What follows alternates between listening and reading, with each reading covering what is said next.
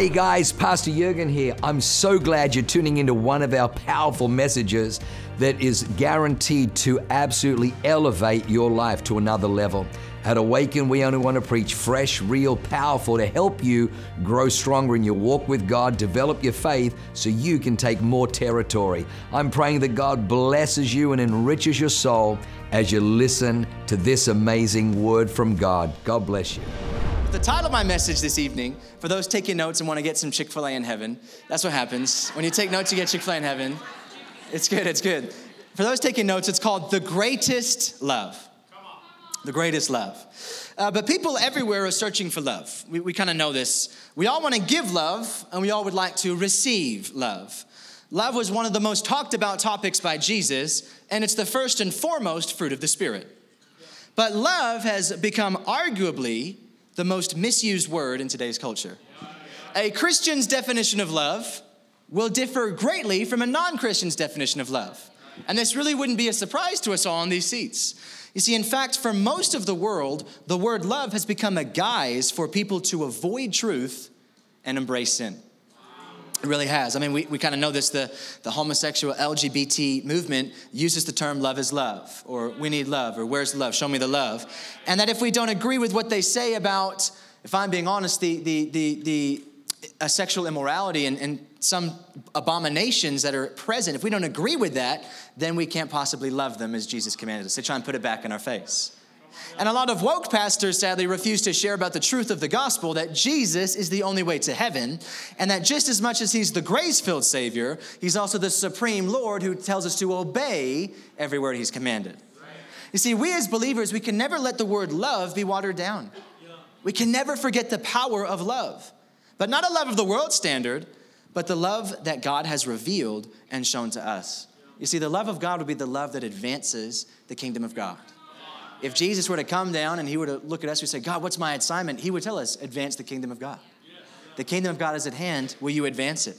You see, but if God is love and we're supposed to advance his kingdom, then his kingdom will be advanced by love. The greatest love in this world is the love of God. And this evening, we're going to kind of dive into what that looks like. So point number one, we are made by God and for God. Point number one, we are made by God and for God. And kind of the opening scripture that we'll get to at the very end, my favorite director, little caveat, is Christopher Nolan in movies, because the ending always wraps up everything in a nice little bow. And that's just how I think. So I'm not saying I'm on his level, but we'll put this verse up and we'll say it at the end too. Colossians 1:15-16 reads, and he is the image of the invisible God, the firstborn of all creation, for by him all things were created in heaven and on earth, visible and invisible, whether thrones or dominions or rulers or authorities, all things were created through him and for him. See, we are made by God and for God. God made us so we can have relationship with him. That was why we were created. A perfect God made us, not because he was incomplete, because he loved us. He wanted us to be there. But 1 John 4:8 says that God is love, right? We know this. God is love. So simple math would allow us to then say that if God is love, and if we're made by God and for God, then we're also made by love and for love. That's what we're here on this earth. Everything we do that comes into agreement with God comes into an agreement with love. So then when we come into an agreement with the real love, we'll move into the real authority with God. There's a reason why there are churches out there, there are movements out there that claim to have all this love, yet you're not seeing that much fruit, because they're not plugged into the real love of God. You see, I found that the best things in this life that I can do are those that are most in agreement with God's plan. So y'all know that God's will is perfect. His word is eternal.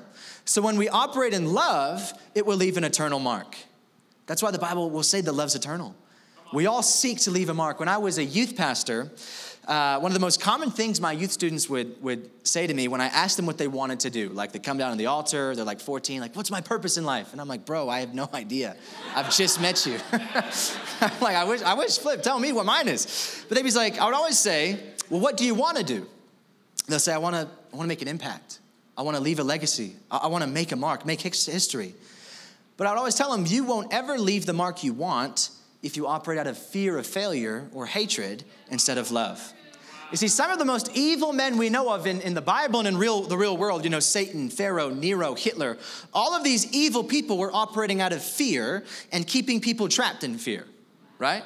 And they had their moments, sure, we learn about them in the history books, but the biggest thing we remember about these evil people is when they lost. Can I get an amen this evening? Right? I'm sure all of us in history learned more about the Allies' heroism storming the beaches of Normandy. The book of Exodus talks much more about the plagues sent on freeing the Hebrews than it does really about Pharaoh's life. And we know much more about Jesus' triumph on the cross than we really do about the devil. You see, more is known about the love that takes out fear than the fear that tries to attack love. You see, human rebellion has its time in the sun, but we know how the story ends, with every knee bowing and every tongue confessing the sovereignty of God. See, since these evil forces, they all come in toe-to-toe with the greatest source in the universe, the love of God. You see, now love doesn't mean that we're weak or soft. That's probably like the biggest misnomer that the modern day church faces, is that love means instead of turning the other cheek, it's that you turn a blind eye. That's, if I'm being honest, it's where a lot of them live.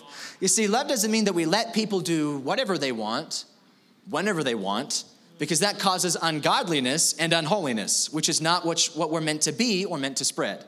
How do I know this? Is literally, my father said this when I was a little kid. He said, "Son, who taught you how to lie?" And I was like, I did. I was like, not great. There's a story. I got time. Well, let's do this.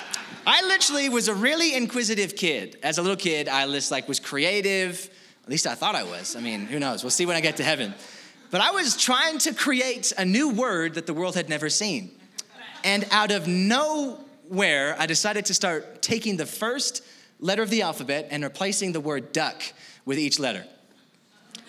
So I started off with ayuk, buck, cuck, duck, and I went to that word, the forbidden word, as a 5-year-old that I thought I invented. And I thought I was really cool. And I went to kindergarten the next day and I told my buddy, I just walked up and I was like, "Hey," and I said it. I said the word. And he immediately was like, and he ran to my first grade teacher.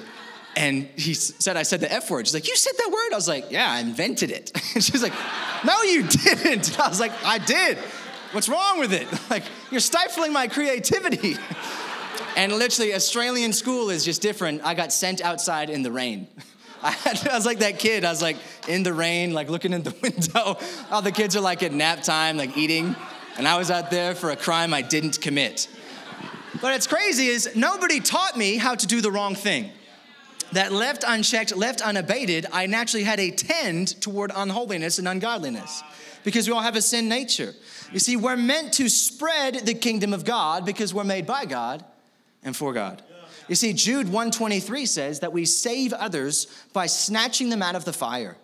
To others, show mercy with fear, hating even the garment stained by the flesh. I love that. When I read this, I was so blown away. Mercy mixed with fear, which is loving someone so much that we tell them there really is a place in this world called hell, but that God really loves you so much, he did whatever he could to prevent you from going there. Yeah. And if I'm being honest, that's a thing that the church has kind of strayed away from, is they love talking about that God would do anything to keep you from there, but they've kind of really eased the lines on how many people get to go into heaven. Wow. That's just kind of the sad part. You see, we need to speak the truth because it's this truth that sets people free from the powers of hell. It's not good deeds. It's not good intentions. It's not even tithing. I love tithing. But my tithe checks alone will not get me into heaven. One of my favorite sermons I've heard my mom preach recently, and I think she might have spoken it here, was the one where she talked about Jonah. Did anybody hear that one? Oh, it was so good. I loved it. And my favorite point in my mom's little British witty humor was she was like, Jonah had one chance to go speak to the Ninevites. Imagine if he was woke. And I was in my car you're so right. Just imagine the scene. God said 40 days and I will destroy this whole place. Imagine if Jonah was like, yeah, I know what God's word said, but hear me out. I'm thinking a New Age translation is there are many ways to be saved. And honestly, God knows your guys' hearts. He understands the life you lived and where you came. You can just keep living in sin. You know what would happen if that was the case? Dead. Complete desolation. Literally, these people needed the truth. They did not need the world's love. Those people were spared by the love of God who saw them repenting and then relented their destruction. But the world today doesn't really believe that. You see, I'm reminded of the quote of this incredible man named William Booth, who started the Salvation Army. He says, "Can we ever go too fast in saving souls? If anyone still wants a reply, if anybody's still guessing, let them ask the souls that are trapped in hell, and they'll get their answer." The crazy part I would always tell my youth students is, and it's true for every facet, but I said, you only get to be in high school once. Like a statistic that they say that I gravitate towards was, after you graduate high school, you talk to only 3% of the people from your class. And I'd always say, then why do you care what the 97% think about you? We only get one chance in life. Would we ever be too reserved, too pulled back, too abated at telling people the greatest love in the world to save them from the worst place? Oh yeah, come on somebody, yeah. Something I heard that was really kind of shook my mind, it just challenged the way I thought was, how much would you hate someone to not tell them about the grace of God? Wow. To not really tell them the truth. And I mean, I was there when I was in high school. There were some guys I didn't invite to church because I didn't want them to hear the message of Jesus, which is so horrible to say, I know. But that's how much I knew. I was like, you know what? Someone else will witness to you. But it's true. That quote's really saving me. We get one chance. Could you imagine if Jonah was woke? It's such a powerful phrase that my mom just threw in there. She's pretty funny. She's gotten funnier with age. When I was a little kid, Mom was just mega lame. And now I'm like, Mom, you're not mega lame. You're pretty cool. Mom, she's going to listen to this. Mom, I love you. Yeah. But a lot of the issues we see in people, the dysfunctions that have spread in people and even spread in the church, are due to this idea that love means we have to weaken ourselves and be overly soft and unconfrontational. But Jesus calls us to be meek. Blessed are the meek, for they will inherit the earth. Meek people are strong. They're strong people. But rather than using their strength to be a bully like the world and push others down, they use their strength to lead others up. My dad has built this church on one principle. He said, because I was willing to have awkward conversations. My dad still does it to me. Like, he came the other week and sent me a text, son, I love seeing you, but I just think you got to be nicer to your brother. I'm like, I'm a grown man. I'm like, I have my own house. I have a dog. I'm like, I think I'm past this. But my dad still to this day has those awkward conversations. But it pulls me up. It makes me a better man. You see, meek people oftentimes say, and this is what my dad is so true, you can punch me once, you can punch me twice, but don't ever think about attacking the ways of God or my family. You see, I'm tired of the church apologizing for standing for what is right. The pastor, the kind of the token father of the church I pastor now, Pastor Tommy Barnett, he was influential in my dad's life. He's so funny. He's awesome. But he says he refuses to learn apologetics because he's not apologizing for anything. I was like, I love it. I love it so much. It's so true. I'm like, you know what? You're right. I'm not going to apologize for what I believe in. That's why I'm so thankful for my mother and father and for this church, this house, who refuses to apologize to the gates of hell for saving people from it. It's funny. We have a lot of pastors who, when they talk about homosexuality, and I'm not sitting here saying you have to blast and be condescending, no. But when they stand the truth, they're highly apologetic. And I refuse to apologize to Satan because that guy has taken a lot from me in my life. I could have been in the Garden of Eden. It would have been awesome. And he ruined it. I refuse to apologize to the gates of hell. You see, Jesus was controversial. Jesus didn't come to amend the world, but to save the world. He didn't come to be like the world. He came to bring a word. We don't love by the world. We love by the word of God, and that's the Bible. You see, because the word of God, love, will always move people in the right direction. Love causes people to repent. My dad shared this plenty of times, but repentance is the Greek translation of the word metanoia, which literally means to change your mind. Reverend Billy Graham had a powerful quote where he says, repentance means that you change your mind. You change your mind, and then God will change your heart. We have a lot of people saying, man, the crime's up. Horrific accidents are up. Crimes against humanity are up. We need more, safe ways to have drugs. We need more sexual education. I'm like, no, that's a part of the problem. I said, what we need is a love that leads to a repentance, because once the mind is changed, then God has a conduit to come in and change the heart. We need a new heart in this place, and that comes by the greatest love of God, not by the love of the world. If we're loving how the world does, nothing gets better. We have more technology today than ever, more ways to eat, more ways to find pleasure than ever, more ways to relax than ever, yet depression is up higher than ever. That tells me that the world standard is not enough. The world has said all these statistics, let's try this, let's do this, these things will all work. No. We need a repentance that causes people to change their mind. You see, how can people change their minds if we aren't showing them the love of God that leads to a change? Like I said, not in a condescending, I'm better than you way, but in a, man, look at the fruit of this life type way. You see, 1 John 4:18 says that love is perfect in casting out fear. See, love is never motivated by fear, but by the removal of fear. When we operate out of fear, nothing good happens. You see, when we do things out of fear, that doesn't last since its motives are not eternal. It's fear. Fear is not eternal. Love is eternal. So when you're doing good out of fear, it never lasts. How do I know this? Well, I'm a man. I have a car, which means, I might drive a little fast on the freeway from time to time, a little fast. But so it's like if you're driving on the freeway and you're going above the speed limit and you see a policeman, we all do the same, like, ooh, my mistake, right? I'm gonna go 72, not too slow to be, I'm gonna try to be inconspicuous, like I'm just a regular man. And then when that policeman goes away, we're like, finally, I can go back to normal speed limit, which is around 80 miles an hour or so. So literally, while the policeman was there, I was behaving. While the fear of repercussion was there, I was acting good. But well, consequently, if I have my baby, if I got my precious thing beside me, my Chick-fil-A. I said that once and Aubrey got offended, my wife. When I have my precious thing beside me, you best believe I'm going safe. Ever over a speed bump, nice and slow. Don't want to ruffle up the sauce, have any fries fall out. But it's true, when you're operating out of love, you will keep your good deed going regardless of circumstance. It's the same thing in the world. That is why I'm saying a lot of the New Age preaching that toes to complete condescending and then toes to complete, you can do whatever you want, both aren't worthy. That's why Jesus says, be wary of the leaven of Herod and of the Pharisees. We cannot love out of fear. We have to love out of love because it won't last. That's why Jesus had the whole parable of the seed. It doesn't root. Fear is not a root. You see, breakthrough and victory is brought forth by love and not fear. I mean, just even for spouses and single people in here, when you avoid pornography out of the fear of what it will do, or the fear of what our spouse will say, fear of our relationship with God, that only ever works for a little while.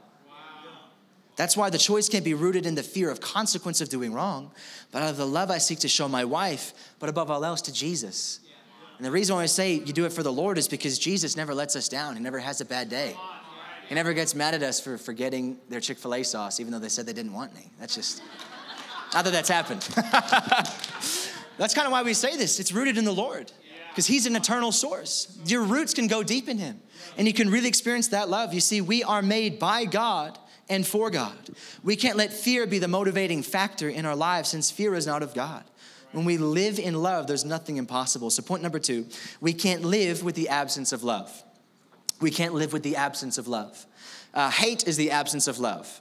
Just as we know that darkness is the absence of light, where there's no light present, that's when darkness comes in. Darkness cannot overpower light. Hate is the absence of love. Hate is what happens when someone doesn't have God in their lives since God is love. You see, but Psalm 139:21 reads, do I not hate those who hate you? And this is one of the most powerful verses in the Holy Bible, yet it's one of the most commonly misused.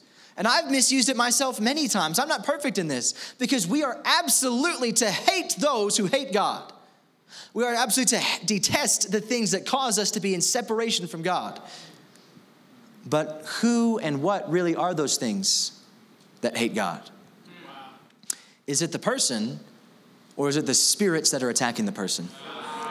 You see, nearly every atheist I've ever met is an atheist not because they don't believe in God, but because they're mad at God. They have a trauma, a wound, a bitterness they can't let go of, and that causes the separation. You see, there's something inside of these people that causes them to no longer see God as holy. And that's the handiwork, that's the calling card, that's the Joker's little card that he leaves of the devil. Whenever you see something inside someone that causes them to degrade God's name and not see him as holy, that's how you know the devil is at work right there. You see, that's why one of the most profound pieces of scripture, in my opinion, is actually the prelude to Psalm 18. Before you get to Psalm 18:1, some psalms it says, this psalm is sung to the tune of, oh, how great is my God. And you're like, sweet, I'm going to read it in English. But Psalm 18's prelude is David wrote this psalm as he was being hunted by his enemies, those who pursued him, and from King Saul. The King David never once saw Saul as his enemy because he knew the real King Saul, who was his father-in-law, who had him sit at his table, who loved him. David, is that you, my son? He knew that was the real King Saul, but he's seen that King Saul had allowed these spirits to torment him and drive him insane. But he knew that was the spirit inside Saul. He had that differentiation. You see, David never once called Saul his enemy. He never hated Saul, but he hated the spirits inside of him. You see, we're absolutely meant to hate those who hate God, but it's rarely the person, and most of the time it's the spirits that are playing this world. You see, we can't be fueled by hate. I'm reminded of the scripture in Revelations 2:4-5, which is Jesus speaking to the church of Ephesus. And he's like, hey, Ephesus, you guys are epic. You guys stand firm in the truth. You guys don't even tolerate those woke preachers. You guys are awesome. But we'll pick up in verse 4. He says, but I have this against you, that you've abandoned the love you had at first. Remember, therefore, where you have fallen, repent and do the works you did at first. If not, I will come to you and remove your lampstand from its place unless you repent. You see, it's not enough to do good if we leave love out of it. You see, Jesus quite literally rebuked a church, rebuked a people group who were pursuing the right things, but they had the wrong reasons. You see, they grasped a hold of the truth so hard that they were using hate to get there. Dr. Cho says hate will be the biggest stoppage to seeing God flow in your life. And your faith life will always be inhibited by the hate in your life. We all want to do big miracles. I can't be the only one who would love to raise someone from the dead. That would be so sick. But we can't do that if we allow these things to come in our lives. You see, all truth and no love makes us hypercritical, right? All truth, we can see every little fault in your life. If we don't have love, will make you really hypercritical, pointing out where people fall short. No one wants to be around that overly critical, know-it-all person. No one. Not only are they unpleasant, but after a while, they become someone that gets ignored. You're just like, all right, you're always going to say that. We have to learn to speak the truth in love. You see, I love people. I love them, but I can't stand the spirit or deception in their life. And I love them so much that I'm willing to have the awkward conversation with them. You see, oftentimes the people and the spirits can look the same, right? But that's the devil's main plan, is to blur those lines so much we inadvertently kill the person we're trying to save. Wow. I've had many conversations where sadly I had let Psalm 139:21, I just had misinterpreted it, where I had pushed someone too hard and I was fueled not really out of the love that Jesus had for them. And it caused them to have a wound that they didn't really need to have. You see, hate will sometimes have you kill the very person you're trying to save. You see, because Satan gets us to hate the Spirit so much we don't operate out of love, but out of hatred, and it will spill over and prevent us from saving. Because hate only leads to more hate. If you want to make an impact in your marriage, your family, our community, our country, then we can't continue to live with the absence of love. We have to have the greatest love, which is the love of God. One thing my mother said, which impacted me greatly, was that we don't fight fire with fire, but a fire extinguisher. It's so common. It's well, duh. But when she said it, I was like, you're so right. How often do I seek to attack the kingdom of darkness by adding darkness to it? Satan's there like, boom, this is awesome. This guy's doing my job for me. You see, I absolutely hate those who hate God. And I detest the ways of rebellion from God's word. But I don't accomplish things out of hate. You see, the hate I seek to weed out of people's heart, it has to come from a place in love. I love that sometimes you have to be willing to allow yourself to go through pain, just as Jesus did. Right. Jesus is on the cross crying out, Eloi, Eloi, lama sabachthani, my God, why have you forsaken me? He was in a lot of pain. But that was the greatest love he could ever give. I remember of a story where when I was in college, first day of college, I bumped into one of my mates from middle school. Like we went to middle school together. We were like best friends. He went to a different high school. Like I forgot he existed. We had that like college and we bumped into each other like, bro, dude, I haven't seen you in ages. Became like best friends right again. Said, you want to go do karate in the garage? He was like, yup. And it's like, it was awesome. It was awesome. I hope you guys get that reference. But it was great. We loved it. And we're hanging out like literally best friends, going to the beach all the time, having fun for like 2 years. And after that second year is when I met my wife, Aubrey. And I felt the Lord tell me this was the woman I was going to marry. And I was so excited. I was pursuing her, and I would still hang out with my friend a lot. Like 2 times a week, I'd make sure I was with him because I really cared about him. But he got to that point where he realized how much attention Aubrey was getting, and he basically gave that ultimatum, if it's her or me. And I said, mate, this is the girl I think I'm going to marry. You're not going to win. And he got really offended and just dropped me and became really mean. And he would send me text messages, and I'd respond and be like, hey, it's good to hear from you. I'd answer what he said and respond. I didn't get a response back. Then 2 weeks would go by, and he'd send again. I'd be like, he must have just not seen my response. So I'd respond, no response. And he did that literally a total of 7 times, I remember. And then the 8th text comes, and I'm like, I'm not responding to this guy. He's a jerk. I'm like, he's so mean to me. And God said, you have to respond. And I said, why? God, did you not hear me? I said, he's a jerk. He says, I don't care what he is. You have to respond, and you have to ask him questions as if you wanted to hear what he said. And I was like, I don't see the point in this, which is what we all say in the moment. I don't see the point in this, but all right. I didn't get a response back. In fact, he then did it again 2 weeks later. I sent it again, didn't get a response back. But then for 2 years, I heard nothing from him. I ended up getting married. And then 1 year into my marriage, I wake up to this giant brick of a text from this old friend who had said that he hadn't been able to sleep well since we'd stopped being friends because he'd had this bitterness in his life. And he says, I looked back, and you always responding to me, even though I was a jerk, showed me that you really did love me. And he asked for forgiveness. And even though that love caused me pain, God was able to use that moment to be a linchpin to set him free from that wound. I've got to tell you, sometimes the greatest love in this world is going to have you feel a little bit of pain, just as it did Jesus. But that's the love that makes a difference. Can I get a quick amen on that? You see, had I acted out of hate and treated him the way he treated me, then nothing would have happened. The fire would have been bigger because I would have fought fire with fire. But I put it out by using love. You see, in point number 3, the last point, if I could get the keys to come up, point number 3, is we love because we are loved first. Point number 3, we love because we're loved first. Psalm 90, verse 2, is where we get kind of the quote that God is from everlasting to everlasting. We know this, we sing it, everlasting, your light will shine when all else fades. That's a famous song. I love that song. But that's kind of where we get it from. God is eternal. God was before all things, and he'll be there after all things. Socrates himself, the father of logic, understood this idea, and he called that being an uncaused cause. He had no beginning, yet he gave everything else a beginning. That God is an uncaused cause. He gets the whole thing started. The sad part is that Socrates was a Greek, so he didn't attribute it to God, even though he was so close. But the question I have to kind of ask is, if God is an uncaused cause, and God is the greatest source in the universe, then what does that mean about love? What is the greatest love we can ever give in this world? It's an uncaused love. A love that comes from nowhere. The greatest person in this whole world is the uncaused cause, and he's love. You see, when we show people love, we show love to people that comes without cause, then that is what always impacts them the most. It's more than just buying them a cookie when you're thinking about them. It's about learning to forgive that person who hurt you despite them not doing anything to deserve it. The thing that's impacted me so much is hearing my dad talk about his relationship with his dad. And he would tell me the stories, and I'd be confused. How could he do that to you? He was your dad. My dad was so incredible. My dad was able to show me a love that he never received.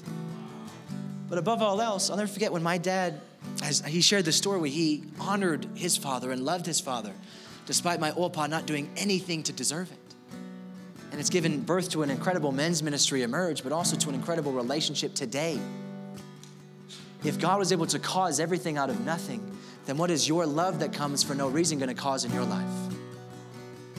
The relationships, the job opportunities, the peaceful nights of sleep that you can have in the future that come when you are willing to do a love without cause. You see, are we willing to pray for the people that persecute us? Like I did with my friend. Be willing to do something good despite there being a little bit of pain. Are we able to open ourselves up and move for God even if we're afraid, even if God didn't answer our prayers how we thought he should earlier? You see, God moves best in the supernatural. And the most supernatural love, the most godly form of love, is love that's done without a cause. you can never give a love that you don't have. I can never give anything away that I don't have first. We can't move in love until the love of God is in us.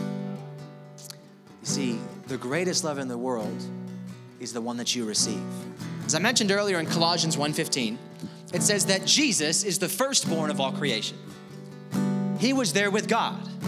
This is symbolic and poetic by Paul to mean that Jesus is just as much eternal as God. Scholars say that Jesus himself is from everlasting to everlasting, which is awesome. I love that. But sometimes they don't really connect the dots with the fact that if Jesus is God, then what does he cause? If God is an uncaused cause and Jesus is God, well then Jesus has to cause something.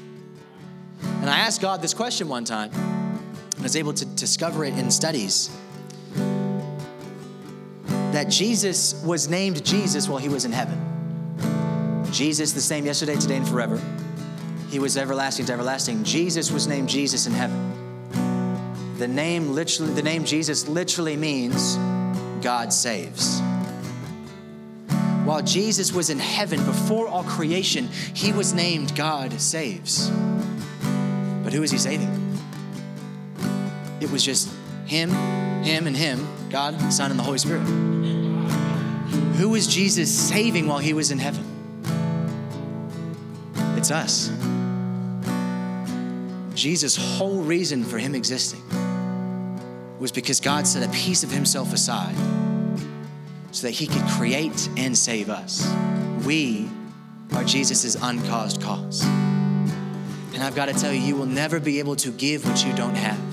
I'm sure a lot of us in this place would say we know about Jesus. We've heard about Jesus and have invited Jesus, but have you really ever understood the gravity that before we ever existed, Jesus already said, I'm gonna die for you. While we were still sinners, Christ died for us. The most powerful love in this whole world, the greatest love, is the love that caused us to exist. The love that Jesus has for us. And you can't give that love until you receive that love. Until we understand that it didn't matter what we did. We weren't created because of our potential. We weren't created because of the good we do, because of the money we can give, because of the healings we can possess. We were made quite literally as the cause of Jesus' love. But until we understand that, we won't walk in the fullness of our creation. I've met a lot of Christians who sadly are overburdened by shame, guilt, fear, inferiority, that it limits what they can do because they've forgotten that before we even existed, Christ said, I'm going to not only be there for you, but do everything I can to make it right. Until we live in the uncaused cause, the uncaused love, we can't ever see the world advance in the kingdom of God. So could I have everybody in this place bow their heads and close their eyes? As I said before, this is a great church at discipling, training people. And if you're in this place and for the very first time, or the first time in a long time, perhaps you just need to get your life right with God. But if you're in this place and you're saying, I need to understand, I need to really connect, I need to pursue, I need to grow in the love that caused me to exist, then with every head bowed and every eye closed, a moment between you and God, you and the person who loved you in your sin. Not before you did it, not after it was forgiven, but while you were doing it. If you say, I want to connect with that source and push myself forward for the first time or the first time in a long time, then on the count of 3 with every head bowed, every eye closed, lift up your hands so I can pray for you. Not to embarrass you, but to allow you to connect with God. On the count of 3, ready? 1, 2, 3. Lift up those hands in this place. Thank you. Thank you. I see that hand. Thank you up the back. I see that hand. Is there anybody else in this house this evening? Anybody else in this house? Thank you up the back. I see that hand. Praise God. Praise God. You can leave those hands down. And if you're in this place and you've been so held back by fear, you say, God, I'm doing the right thing. But I realize, just like the church of Ephesus, I've kind of lost sight of you in it all. I've been fueled by a hatred for what my father did for me, and that's why I'm doing what I do. I'm filled by a hatred for how my boss treated me, and that's why I'm doing what I do. I'm filled out of a hatred for what this person said when I was little, and it's lived with me forever, and you would like to be set free from that and walk forward in the love that caused us to exist. Then again, with every head bowed and every eye closed, if you're saying, I want to walk in that new life of God, and Pastor Ash, can you pray for me? Lift up your hand on the count of 3 so I can pray for you. Lift up your hand in this place. 1, 2, 3. If that's you in this place, wow, thank you, thank you, thank you, thank you, thank you. Is anybody else? Thank you, I see that hand. Anybody else in this place? Praise God, praise God. Thank you, I see that hand. You can all put your hands down. If I could have everybody right now just repeat after me, repeat these words. Say, Dear Heavenly Father, thank you for sending your son Jesus on a mission that was started before I was made, to die on a cross for my sins. Lord Jesus, tonight, I choose to love you. I choose to serve you all the days of my life. In Jesus' mighty name, everybody said, amen. Praise God. Give the Lord a big shout of praise in this house. Wow, what an amazing word. I hope you enjoyed that as much as I did. Hey, listen, for more information about our church, go to www.awakenchurch.com or subscribe to our YouTube channel if you haven't already, and download our app. It is amazing. It is chock full of incredible messages, information about upcoming events, and you can even support our ministry if you feel so inclined. We loved having you with us today. We look forward to seeing you again. God bless you. Live a life that is transformative. Bye for now.